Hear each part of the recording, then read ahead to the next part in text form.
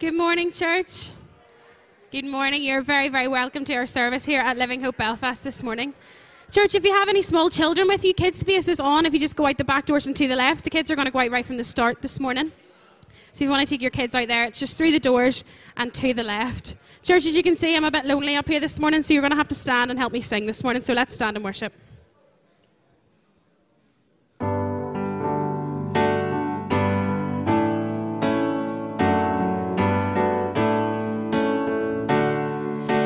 Christ alone, my hope is found. He is my light, my strength, my song.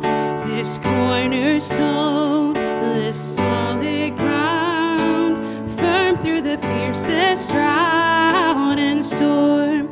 What heights of love, what depths of peace, when fears are still, when striving cease. My comforter, my all in all, here in the love of Christ I stand, in Christ alone, who took on flesh, fullness of God in helpless babe, this gift of love and righteousness, scorned by the ones he came to save. Till on the cross as Jesus died, the wrath of God was satisfied. For every sin on him was laid. Here in the death of Christ I live. There in the ground his body lay.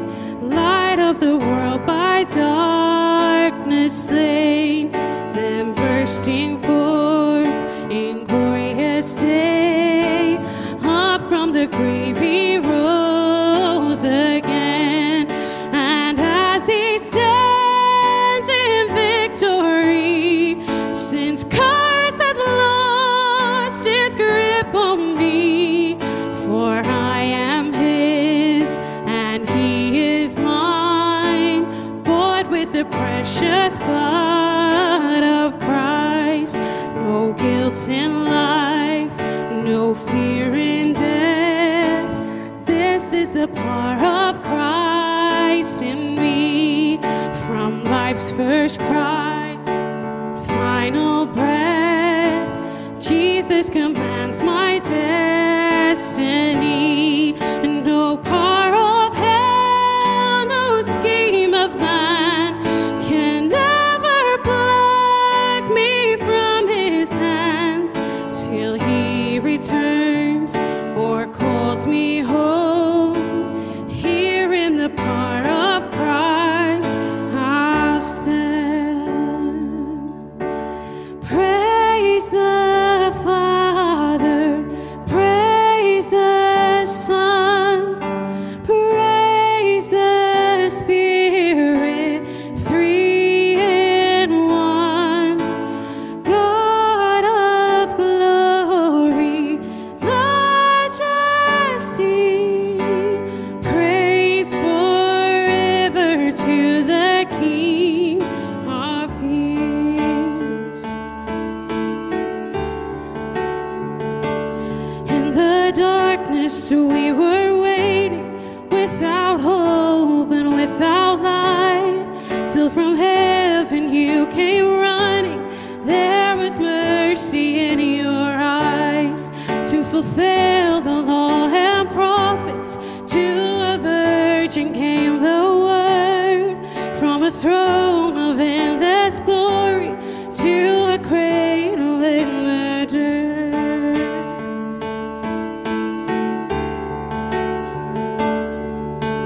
Praise the Father, praise the Son, praise the Spirit, three in one. God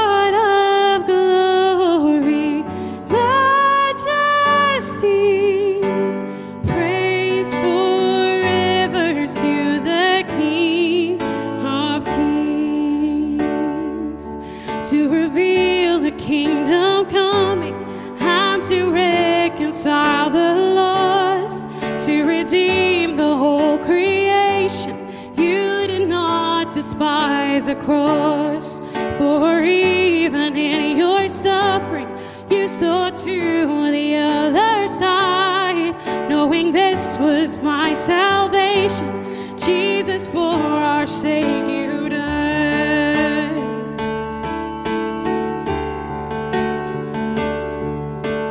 Praise the Father, praise the Son, praise the Spirit, three in one.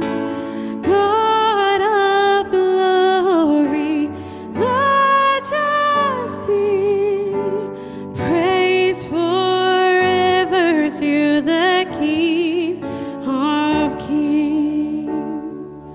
And the morning that you rose, all of heaven held its breath, till the stone was moved for good, for the Lamb had conquered death. And the dead rose from their tombs, and the angels stood in awe, for the souls of all who come to the Father are restored. And the church of Christ was born. Then the Spirit lit the flame, and now this gospel truth of all shall not kneel, shall not faint. And by his blood and in his name, in his freedom I am free. For the love of Jesus Christ, who has resurrected me. Praise the Father, praise the Son, praise the Spirit, three in one. God of glory, majesty, praise forever to the King of Kings. Sing praise the Father. Praise the Father, praise the Son, praise the Spirit, three in one. God of glory, majesty, praise forever to the King of Kings.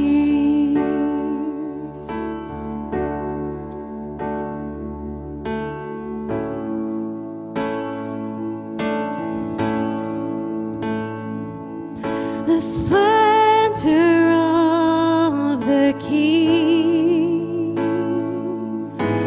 clothed in majesty, let all the earth rejoice, let all the earth rejoice. He wraps himself in light, and darkness tries to hide, and trembles at his voice, and trembles at his voice. How great is our God? Sing with me, how great is our God? And oh, we'll see how great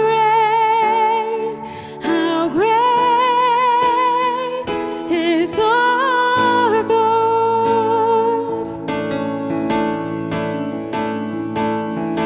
And age to age he stands, and time is in his hands, beginning and the end, beginning and the end. The Godhead three in one, Father, Spirit, Son, the Lion and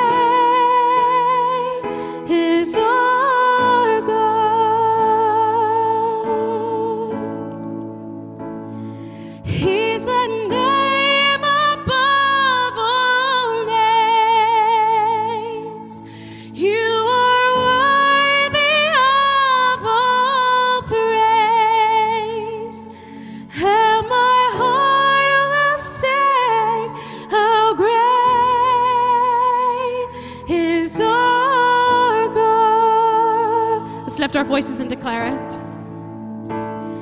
He's a name above all names. You are worthy of all praise. And my heart will sing, how great is our God. He's the name. And he's the name above all names, worthy of all praise. And my heart will sing, how great is our God. And how great is our God. Sing with me, how great is our God. And oh, we'll see how great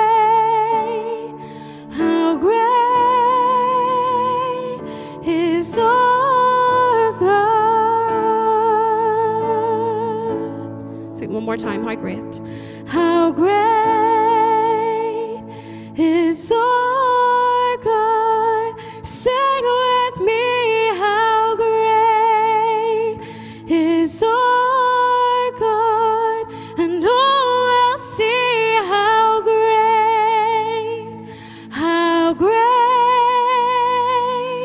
is our God.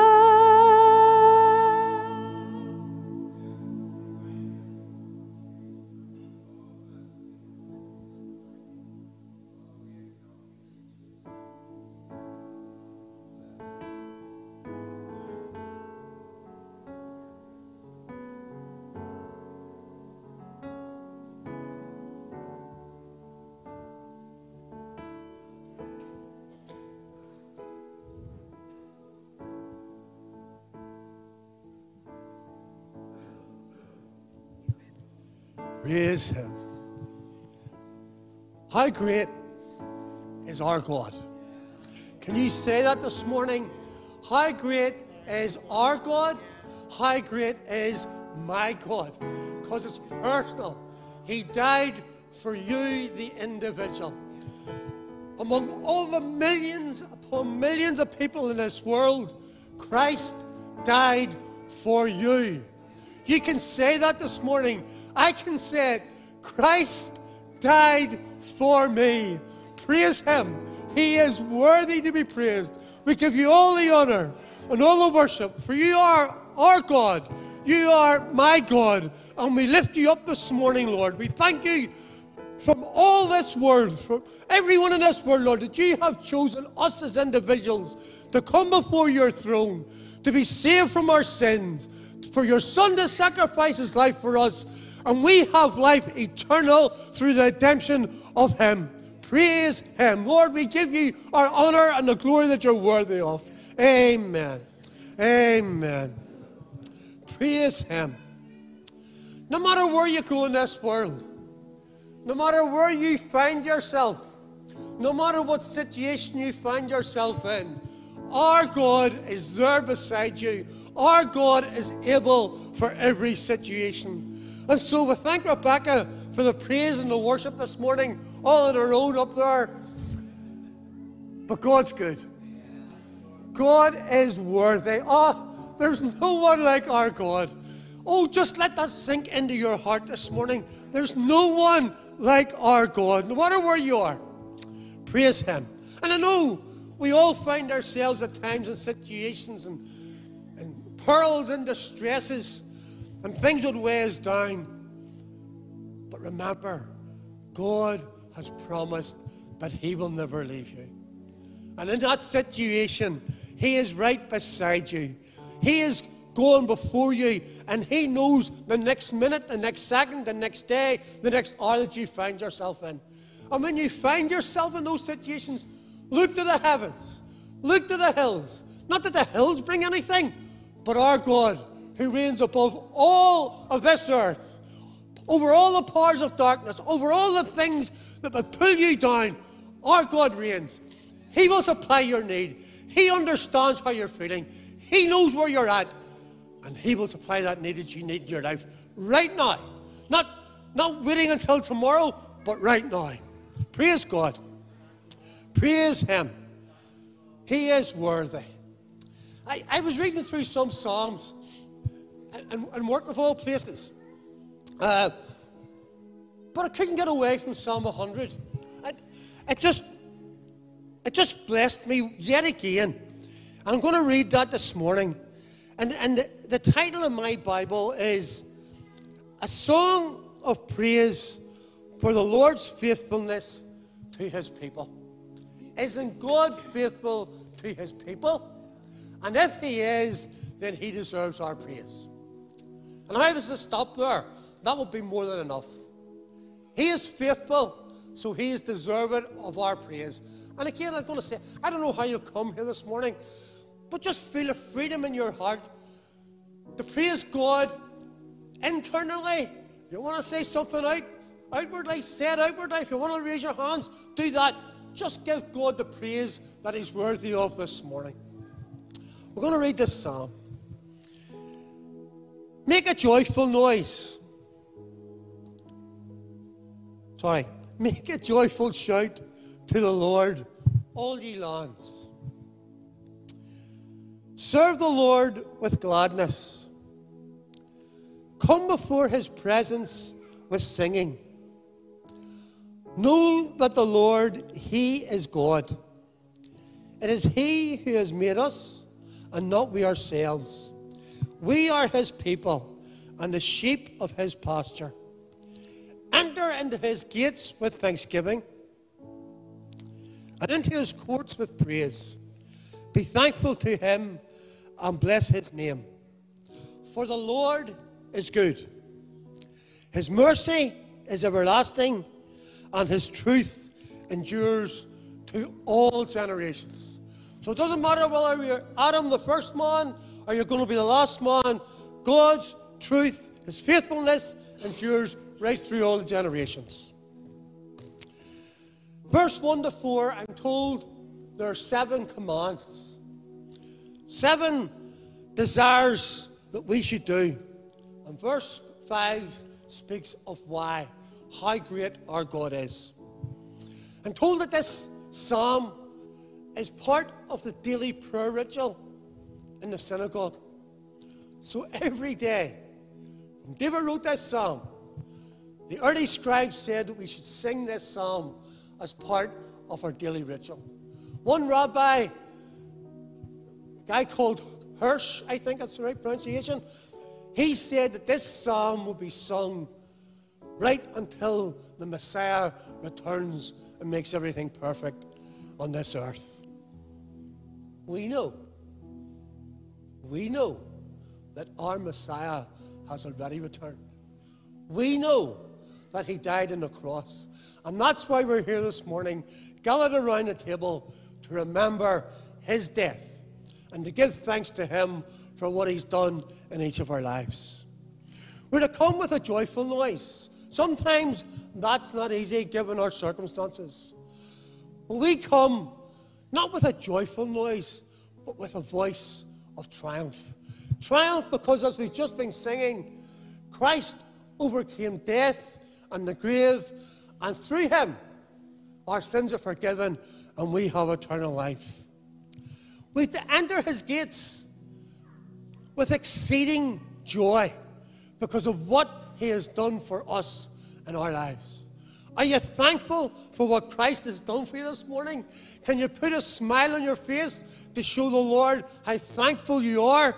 That's how we should come, with a joyful, triumphant thanks unto the Lord. In verse 3 we read that the Lord, He is God. You can go into cathedrals. You can see statues. You can see people praying to statues. But there's only one God. Only one God who is our Creator, who is our Provider, who is our Benefactor.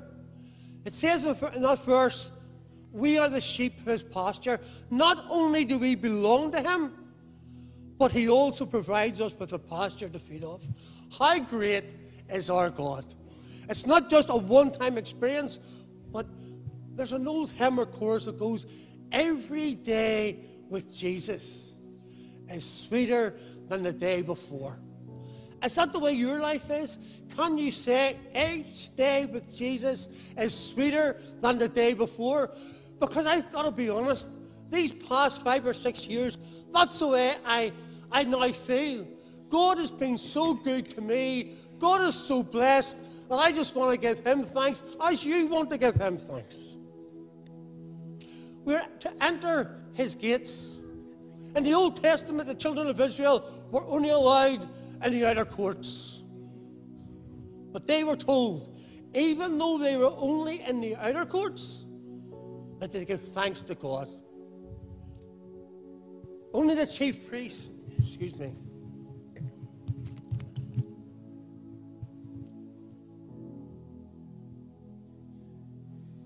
only the chief priest was allowed into the Holy of Holies, innermost court. We come this morning, and not only are we in the innermost court, but we are every day in the presence of our God. He looks down upon us, and every day he looks for, he is deserving of our praise, not just solely around the table on Sunday morning, but every minute of every day. Our lives should be of service, a living sacrifice, not the sort of service that you do in employment where you go along grumbling or you have to go along because you have to, but we should have a desire in our heart that everything that we do should be unto him. The least things we do to the greatest things that we do should be about service unto him and giving him the honor and the glory. And why do we do it? Verse 5 says, for the Lord is good. His mercy is everlasting, and his truth endures to all generations. Praise him.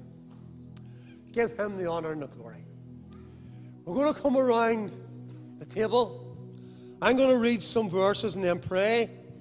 And if you know the Lord and serve him with all your heart, there's a little cup which we use every week for the past number of weeks. And the first layer has a wafer. And if you peel back the second layer, it has some juice. So I'm going to read 1 Corinthians. And Paul writes, and while we were away, I've been reading about Paul, and I've been encouraged that the thing that encouraged me about Paul was, in this sort of biography or autobiography that I was reading, and everything that Paul did, and every situation he found himself in, when he was in prison, we all know, what did he do? I would be sitting down moaning and groaning about why I was in that state, but Paul was singing praises unto his God. And when we sing praises unto God, God just doesn't sit there and take it in, but he returns those praises with blessing. Not that we do it to be blessed, but God returns it with blessing. The gates flung open, Paul could have been released. No, but what happened? The jailer and his whole family and many others were saved simply because Paul took time to praise. If you take time to praise, have you loved ones in your family who don't know the Lord? If you take time to praise, are there friends at work who don't know the Lord? God will answer your prayers. So give him the honor and the praise. Let's read. Paul writes, for I received from the Lord that which I also delivered to you, that the Lord Jesus, on the same night in which he was betrayed, took bread. And when he had given thanks, he broke it and said, take, eat. This is my body, which is broken for you. Do this in remembrance of me. Father, we thank you for the birth of your Son, born in a manger, of a lowly carpenter. But we thank you for your plan. We thank you for Calvary. We thank you for the cross. We thank you that our Savior, our Lord, prayed, not my will, but thine be done. And Father, we thank you that he went to the cross and gave his life for us, that we may find redemption through him. Father, we pray as we take of this wafer, this bread, that we will indeed, as we have been told, remember his death. Amen.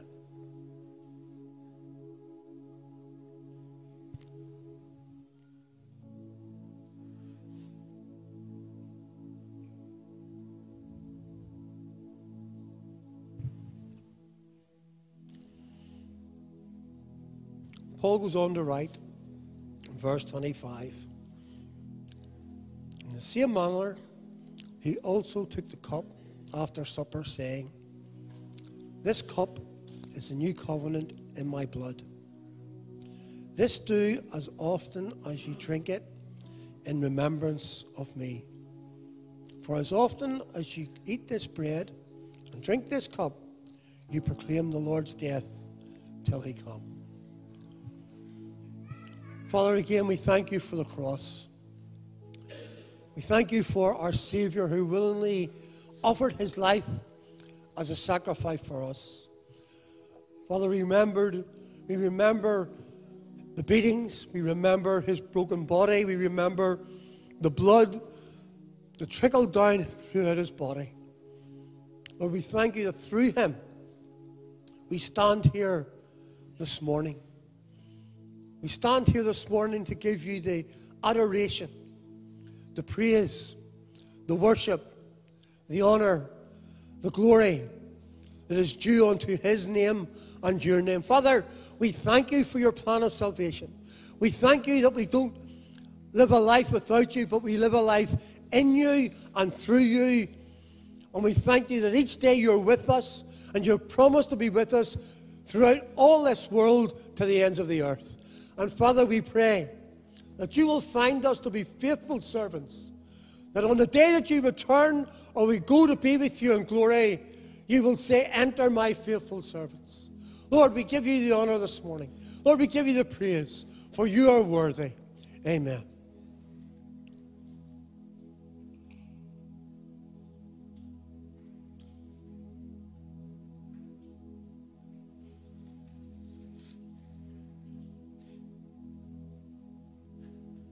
Father, again, we just thank you for this time spent in your presence. Oh, Father, we could be many places, but we thank you once again on another Sunday morning that we are found in your house. Bless your servants, Lord. Be with them wherever they go. Be unto them all that they need. And Lord, we're mindful as Pastor Reese will come and bring us the word, Lord, that you will indeed bless him. Give him words from yourself. Anoint him from on high, that he may speak the words of God himself. Lord, we thank you for being with us. Lord, we thank you for your presence. Amen. Amen. Church, let's stand and worship together.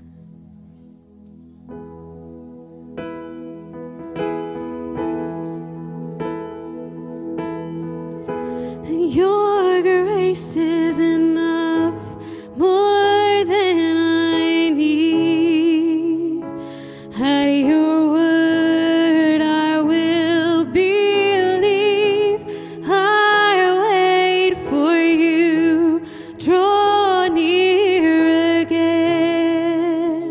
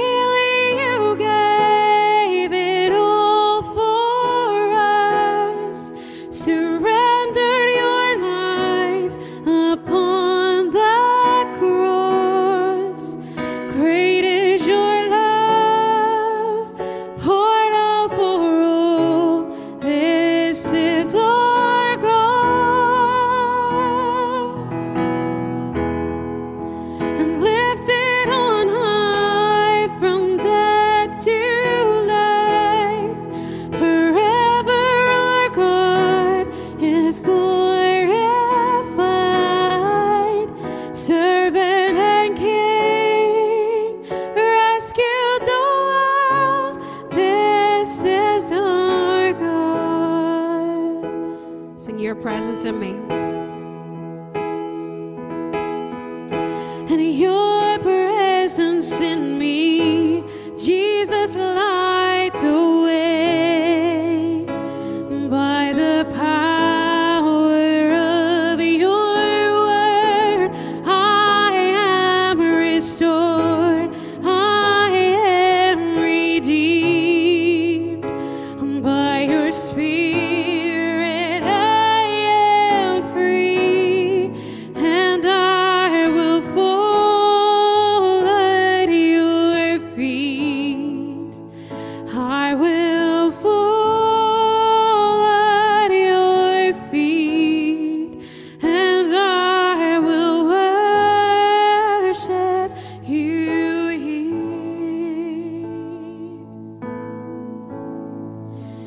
Freely you gave it all for us, surrendered your life upon the cross.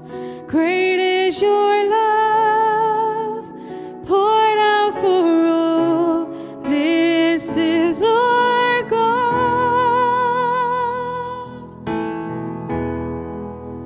lifted on high from death to life. Forever our God is glorified.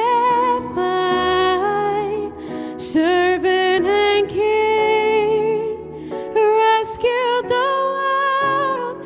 This is our God. Thank you, church. You may take your seats as we come around the word this morning.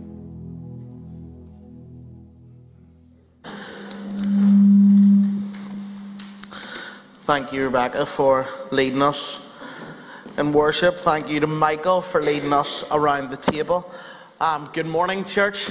It's so good to see so many people out at the beginning of July. So it's the time of year when obviously people start to go away and things like that. So you'll notice Pastor Matt isn't here this morning. That's because he is on holiday. So he's setting off on a cruise, and I've been given the luxury, the privilege of speaking this morning. Why are people laughing? Do you think I'd rather be on the cruise than here? I don't know where you got that idea. Yes, but it is good to be here, church, and again, thank you for being here. If there are any kids in the room kind of around primary school age, I know Rebecca said at the start, but we do have kids space also for any kids that are younger and you want to make use of it. We have a parent room there as well where you can see and hear everything that's going on in the service. Just a few things that I want to begin with, announce at the start. On Tuesday night, we kick off basically a series of prayer over the summer. So every Tuesday except for Tuesday the 12th, for obvious reasons. Every Tuesday we're going to be studying prayer together, and of course we will be praying together as well over the summer months. So this Tuesday we'll be looking at why do we pray, and there's a different start time. It begins at 7:30.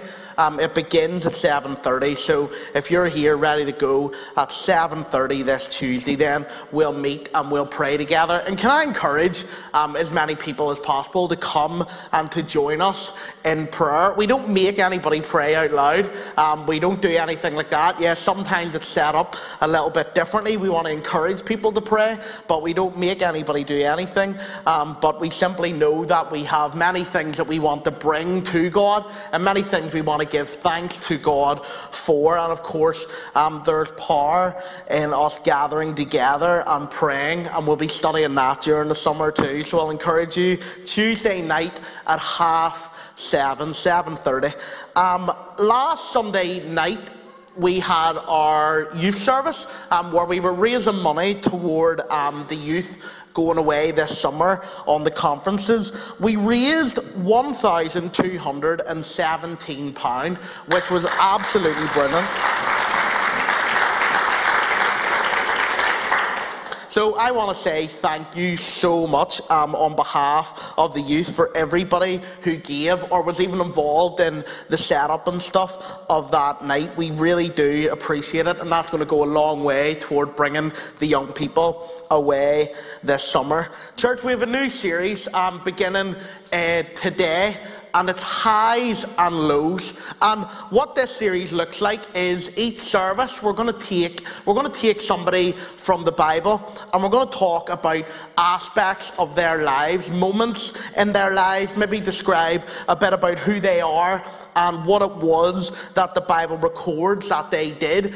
And highs and lows simply looks like looking at those moments in their lives that we could consider the spiritually high moments, the successes, the things that they did well. And we'll also look at the lows, the things that maybe didn't go so well, those struggles that they had in their lives, those times when perhaps things weren't as they should have been. And so today we're looking at Moses, but I actually just wanted to begin. I had this thought as we're standing there, and we're looking at some incredible men and women of faith over the next few weeks. And I don't know about you, but there's a weird part of me whenever you talk about spiritual success, but you also talk about the fact that these people maybe had their moments where it was like, what are you doing, or why are you doing that, or they had their struggles as well. And it's almost like it makes you feel a little bit better about yourself. And I want to explain what I mean by that. It doesn't mean that I take joy in other people's failures. I think but there's a human part of us where it's just nice to know that we are not alone.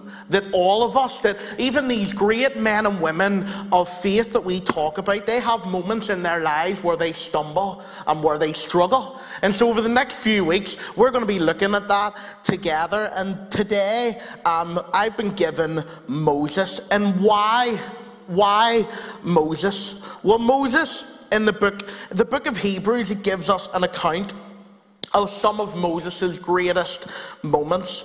And the fact that Moses is included amongst great men and women of faith in Hebrews chapter 11 is probably as good a reason as any to include him. And he gets a pretty lengthy portion. In Hebrews chapter 11, it lists great people of faith through the Old Testament. And Moses, he gets a decent chunk of that. It describes a few verses here. There's 6 verses. It describes Moses and some of his greater moments of faith. And so when you read through Hebrews 11, there's a decent amount of people there, and there's not many who get as much of a mention as this guy. And so we're going to read today, first of all, from Hebrews chapter 11, and beginning at verse 23, it says this: By faith, Moses, when he was born, was hidden for 3 months by his parents, because they saw that the child was beautiful, and they were not afraid of the king's edict. By faith, Moses, when he was grown up, refused to be called the son of Pharaoh's daughter, choosing rather to be mistreated with the people of God than to enjoy the fleeting pleasures of sin. He considered the reproach of Christ greater wealth than the treasures of Egypt, for he was looking to the reward. By faith, he left Egypt, not being afraid of the anger of the king, for he endured as seeing him who is invisible. By faith, he kept the Passover and sprinkled the blood, so that the destroyer of the firstborn might not touch them. Church, allow me to pray, and we'll begin to look at Moses' life. Lord, we thank you. We thank you for great men and women of faith. We thank you for examples. God, we thank you for testimonies. And Lord, we thank you for your word. We thank you for all of this that is an encouragement to us. It is a blessing to us. It is a challenge to us. And God, I pray that today, that as we are here and we look at your word, God, would you help us to look past our imperfections, God, and see your perfection in your word. God, help us to understand what it is that you're trying to say. God, we pray that today that we would glorify you through studying your word, God, and through being together. I thank you for each person that is in this place today. Thank you, God, that you have brought them here. I pray, God, that today would be a significant day in their lives for your kingdom. It's in your Son's holy and precious name we pray. Amen. So, church, we'll study the faith of Moses in a second, because obviously that's why he's included here. He's a great man of faith, and so he's included in this list of people with incredible faith. But I want to start with maybe what seems like a bit of a side note. I want to start how these verses begin, because they talk about when he was born. They talk about the beginning of his life. And it goes on to say there in that verse, when he was born, was hidden for 3 months by his parents. And so it refers to when he was born, and it refers to the beginning of his life, and it refers to his parents. You see, Moses was fortunate enough to be born to believing parents. And I think that this is a lesson to all parents, that although faith can't be inherited, you never know how an atmosphere of faith can impact a child's life. When you're willing to dedicate that child to God, you never know what God might do with that. What an atmosphere of faith can do, what God can do with faithfulness. Even though Moses' birth parents weren't there for very long, they had an impact because of the decision they made to trust in God. Because of their faith in God, they could see how their son was different. And so an act of faith over his life led him to become a hero of faith. A lesson to parents. That what we do, even in the earliest stages, it matters. And the choices that we make as parents, they absolutely matter. And obviously, as I've said, Moses is included in those who are great men and women of faith. And so we're going to talk about the faith of Moses. And there's 3 great themes relating to his faith that are seen in his life, that are included in this passage. The first of which is the refusal of faith. It begins there at verse 24. It says, by faith Moses, when he was grown up, refused to be called the son of Pharaoh's daughter, choosing rather to be mistreated with the people of God than to enjoy the fleeting pleasures of sin. Moses could have had an easy life. He could have had a much easier life than he chose. His adopted mother was an Egyptian princess. He could have had status from the offset, from the very beginning. He could have had all of the riches and all of the things that come with being part of a royal family. This is where this refusal of faith comes in. See, his faith moved him to refuse that kind of life, to refuse this royal life, to refuse riches, to refuse easiness. He chose instead to identify with God's people. He wanted to identify not only with somebody else, not only with another people, he wanted to identify with people who were suffering. And so he has this refusal of faith.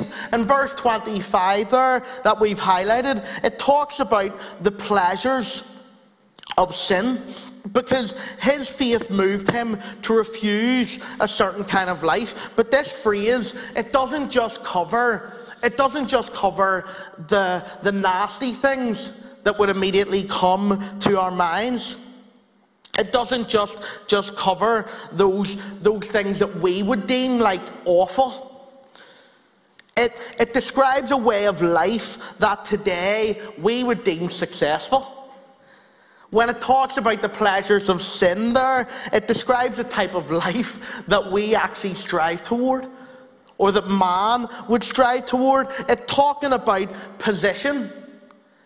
It's talking about prestige. It's talking about power. It's talking about wealth and freedom from problems. That's what it's saying about these pleasures of sin. That's what it means when it uses that phrase. See, these are the things that Moses refused. He didn't just refuse this amazing lifestyle. He refused position in a worldly sense. He refused power in the sense of this world. And he refused freedom from problems. He could have had a life which was virtually issue-free, and that's not what he chose.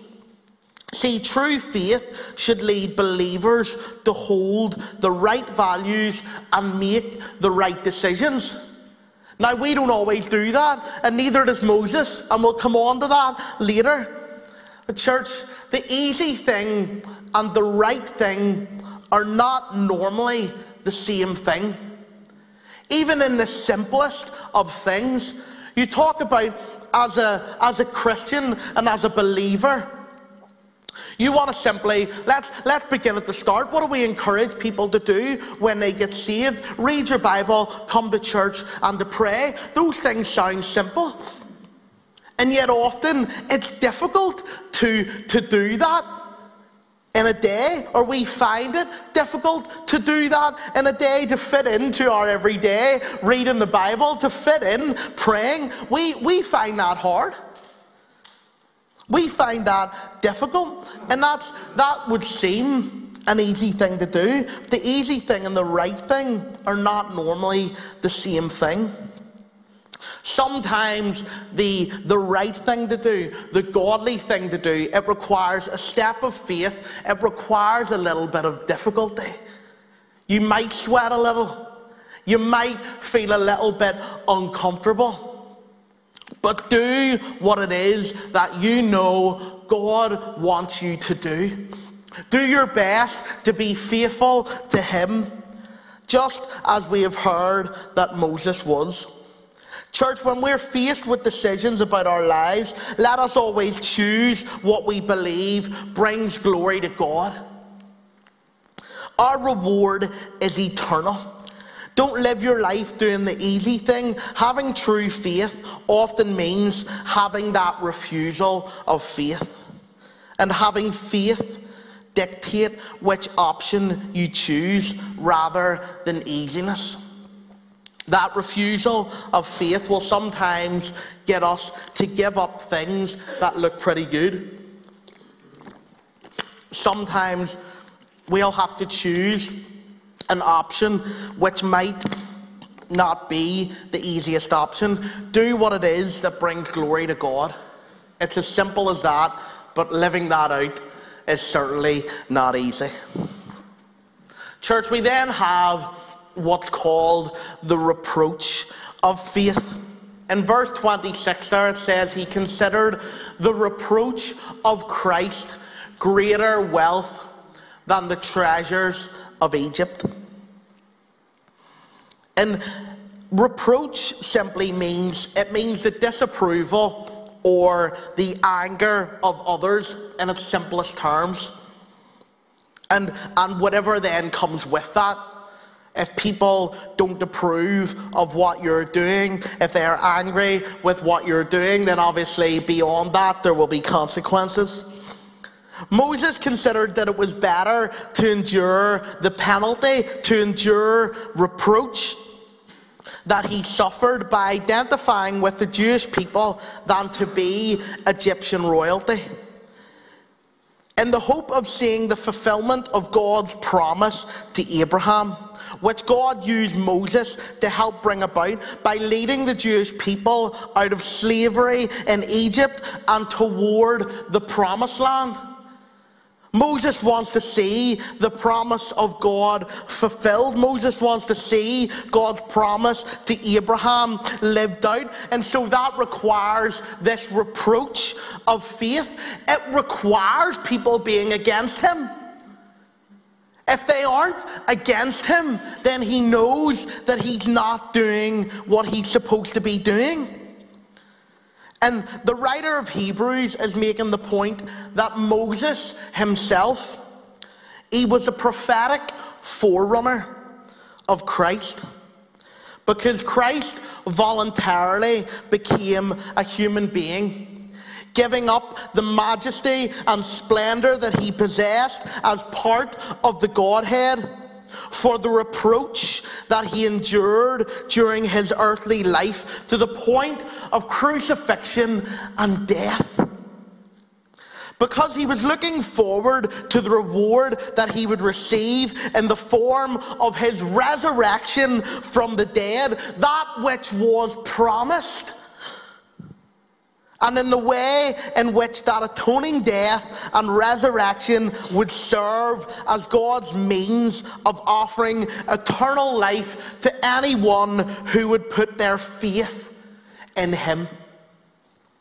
Anyone who would put their faith in him.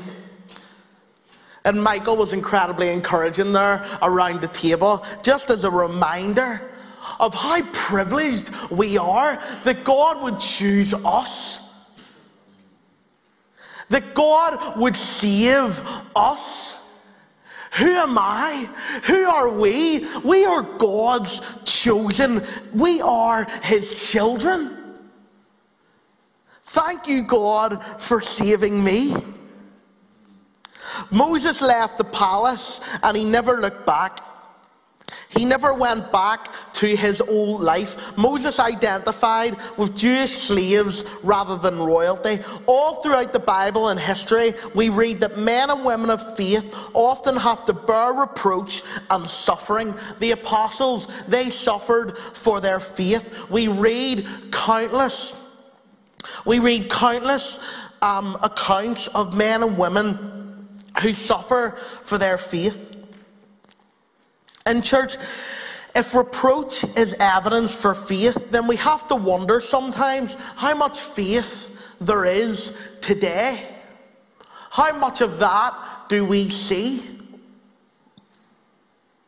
Moses was certainly an example of tremendous faith in living the life that he chose to live, because he had that refusal and he had that reproach. And the reason for this is what we're coming on to now, the reward of faith. He was looking to the reward. By faith he left Egypt, not being afraid of the anger of the king, for he endured as seeing him who is invisible. By faith he kept the Passover and sprinkled the blood, so that the destroyer of the firstborn might not touch them. By faith the people crossed the Red Sea as on dry land, but the Egyptians, when they attempted to do the same, were drowned.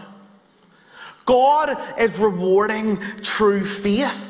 There is a reward for true faith, and I don't want to be misinterpreted when I say that. We don't get these things. It's not about that. It's not about making a step of faith and then waiting to receive our gift. We just simply know that it's there.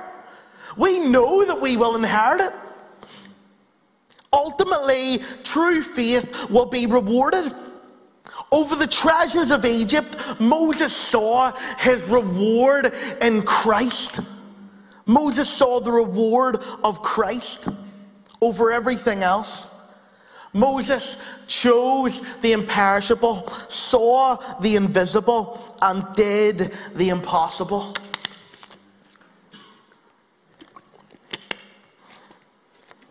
Moses had faith to face Pharaoh without fear, because he trusted God to deal with his enemy.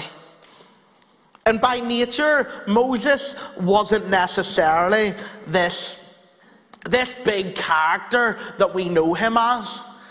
God, if you will, made him that way. God almost, he gave him that stature. But Moses in himself was withdrawn and hesitant, but he was rewarded with endurance and courage when he applied faith to his life. And the experience of Moses, it's proof that true biblical faith means obeying God in spite of circumstances and in spite of consequences. Sometimes we don't make the right step because of what we are in, what life is like now. Sometimes we don't make the right decision because we know what that will lead to. Listen, if it glorifies God, if it brings glory to his name, if it is what he has told you to do, take that step of faith. So Moses, at his spiritual high, at his best, for lack of a better phrase, he is hailed as leader of the Exodus, the one through whom God delivered his people from Egyptian slavery. To Moses, God entrusted the law. And Jesus demonstrated that Moses foreshadowed his own work as the Messiah. And we read in the New Testament, in John chapter 3, it says, as Moses lifted up, Jesus says, as Moses lifted up the serpent in the wilderness, so must the Son of Man be lifted up, that whoever believes in him may have eternal life. Thank you, God, for eternal life. It's important that we don't take that for granted. That we don't miss that in the circumstances of talking about these big steps of faith and these big decisions that we will make in our lives. It's important to not forget that us being saved is not just this simple thing. We are given eternity because of what Jesus Christ did for us on the cross. Who are we? That God would set us free from our sin through his Son, Jesus. In Deuteronomy 34, we read that God himself buried Moses. We are also told that since then no prophet has risen in Israel like Moses, whom the Lord knew face to face. For no one has ever shown the mighty power or performed the awesome deeds that Moses did in the sight of all Israel. Yet Moses, for all his blessings and spiritual successes, he was not allowed to enter the promised land with the very people that he had led. And we're going to explain why. And you know what's interesting is that we talk about these moments in which we stumble. And there's actually several things that we could have looked at from the life of Moses. There's several times we could have looked at things that he did in his life that we maybe wonder why, or we look at that and we go, that's not as he should have done. It's interesting that we could have picked several moments, and yet later in the New Testament this man's still described as a hero of faith. The moments in which we stumble, the moments in which we have these lows, church, they don't define us. We'll explain that as we go on. Moses doesn't get to enter the promised land. That doesn't strip him of his title of a hero of faith. That does not mean that he was not faithful to God. As us, church, he has his moments. And we'll read that, Deuteronomy 32, 51 to 52. This is because you broke faith with me in the presence of the Israelites at the waters of Meribah Kadesh in the desert of Zin. And because you did not uphold my holiness among the Israelites, therefore you will see the land only from a distance. You will not enter the land I am giving to the people of Israel. So Moses doesn't get to enter the promised land. And this explains why. Church, God was true to his promise. He showed Moses the promised land, but he did not let him enter it. The incident at the waters that he's talking about there, it's recorded in Numbers chapter 20. Nearing the end of their 40 years of wandering, the Israelites came to the desert. There was no water, and the community turned against Moses and Aaron. Moses and Aaron went to the tent of meeting, and they fell on their faces before God. And God then told Moses, take the staff and assemble the congregation, you and Aaron your brother, and tell the rock before their eyes to yield its water. So you shall bring water out of the rock for them, and give drink to the congregation and their cattle. So Moses takes the staff, he gathered the men, then seemingly in anger, Moses said to them, listen, you rebels, must we bring you water out of this rock? Then Moses struck the rock twice with his staff. Water came from the rock, just as God had promised, but God immediately told Moses and Aaron that because you did not believe in me to uphold me as holy in the eyes of the people of Israel, therefore you shall not bring this assembly into the land that I have given them. Because they failed to trust him enough to honor him as holy, they would not bring the children of Israel into the promised land. Church, the punishment may seem harsh to us, but when we look closely at Moses' actions, we see several mistakes. The first is maybe the most obvious. Moses disobeyed a direct command from God. He did not do as God had asked. God had commanded Moses to speak to the rock, and instead he strikes it.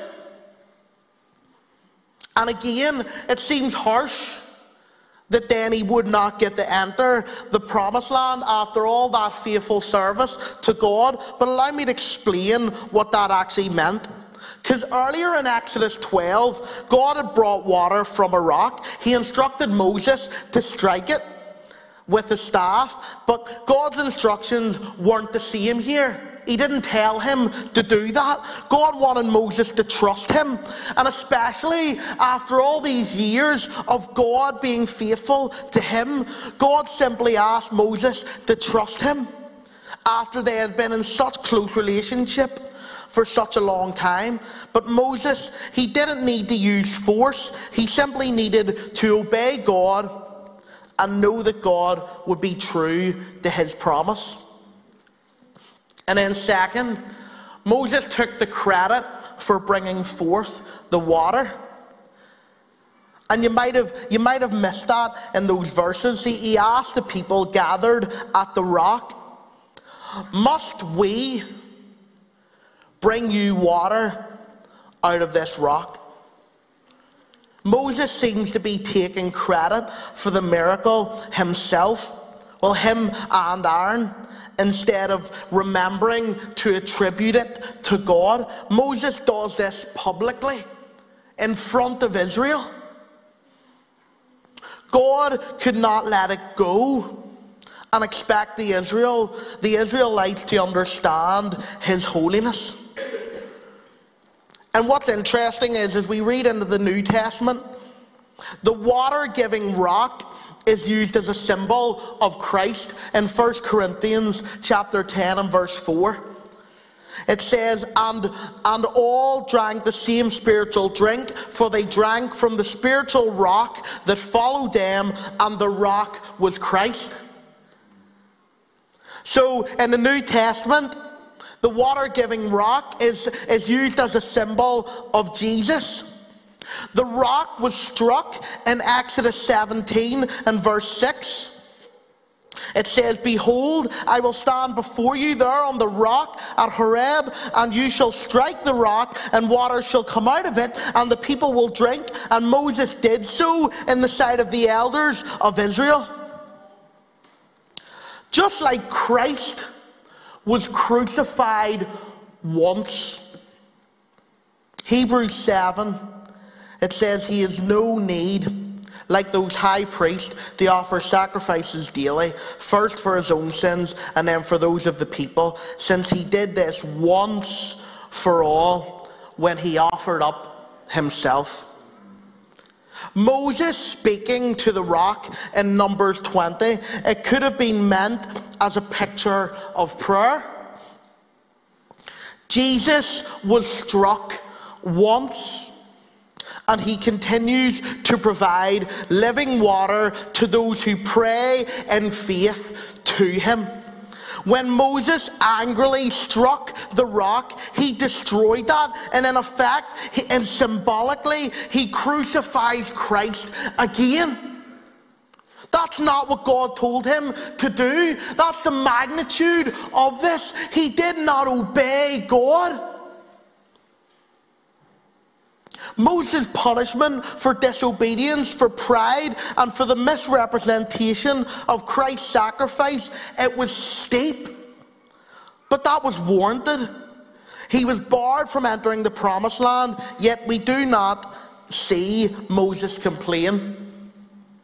He doesn't complain about his punishment, and instead what he does is he continues to faithfully lead the people as God intends.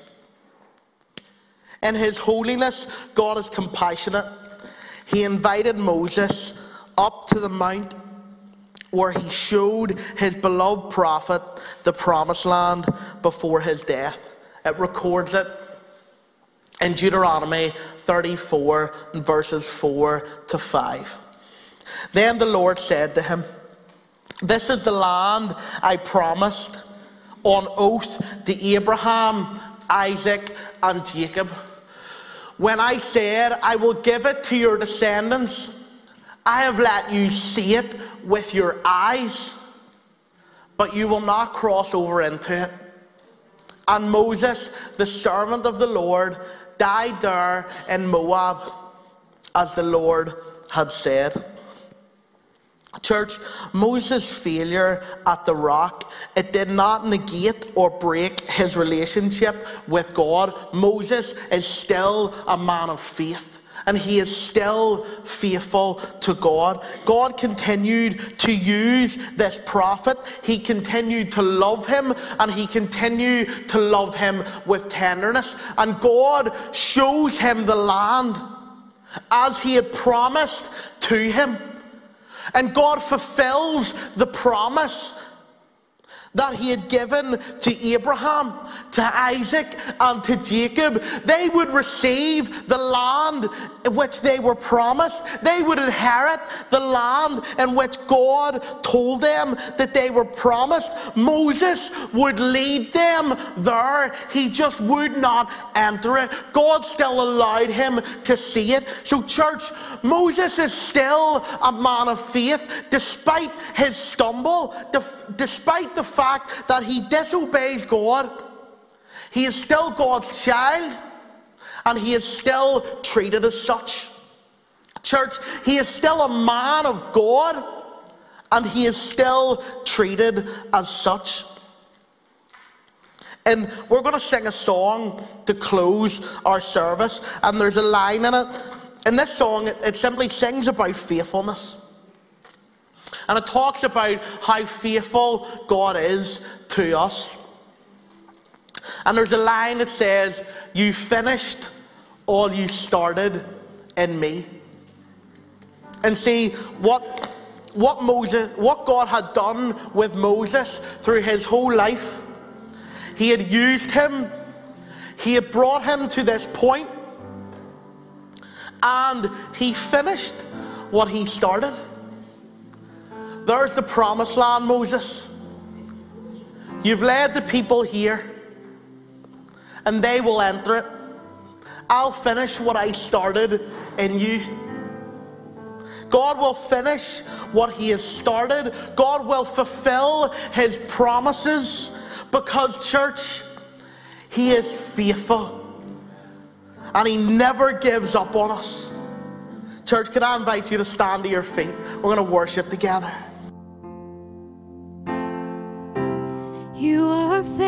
faithful. You never give up. You never give up on me. You are able to finish all you started in me. You are stable through every change that this life can bring. You remain, and you are faithful. You never give up. You never give up on me. You are able to finish all you started in me, and you are stable through every change that this life can bring. You remain, you are faithful, for you are faithful.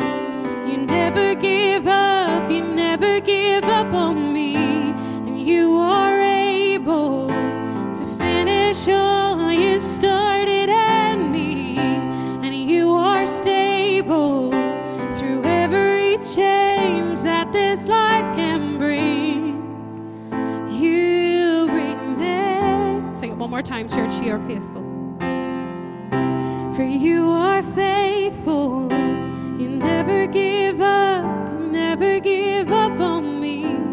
You are able to finish all you started in me. You are stable through every change that this life can bring. You remain. Allow me to pray, church. Lord, thank you for your faithfulness in your word. God, thank you how it consistently encourages us, God. God, how we know who you are and what you have done, God, and what you will always do.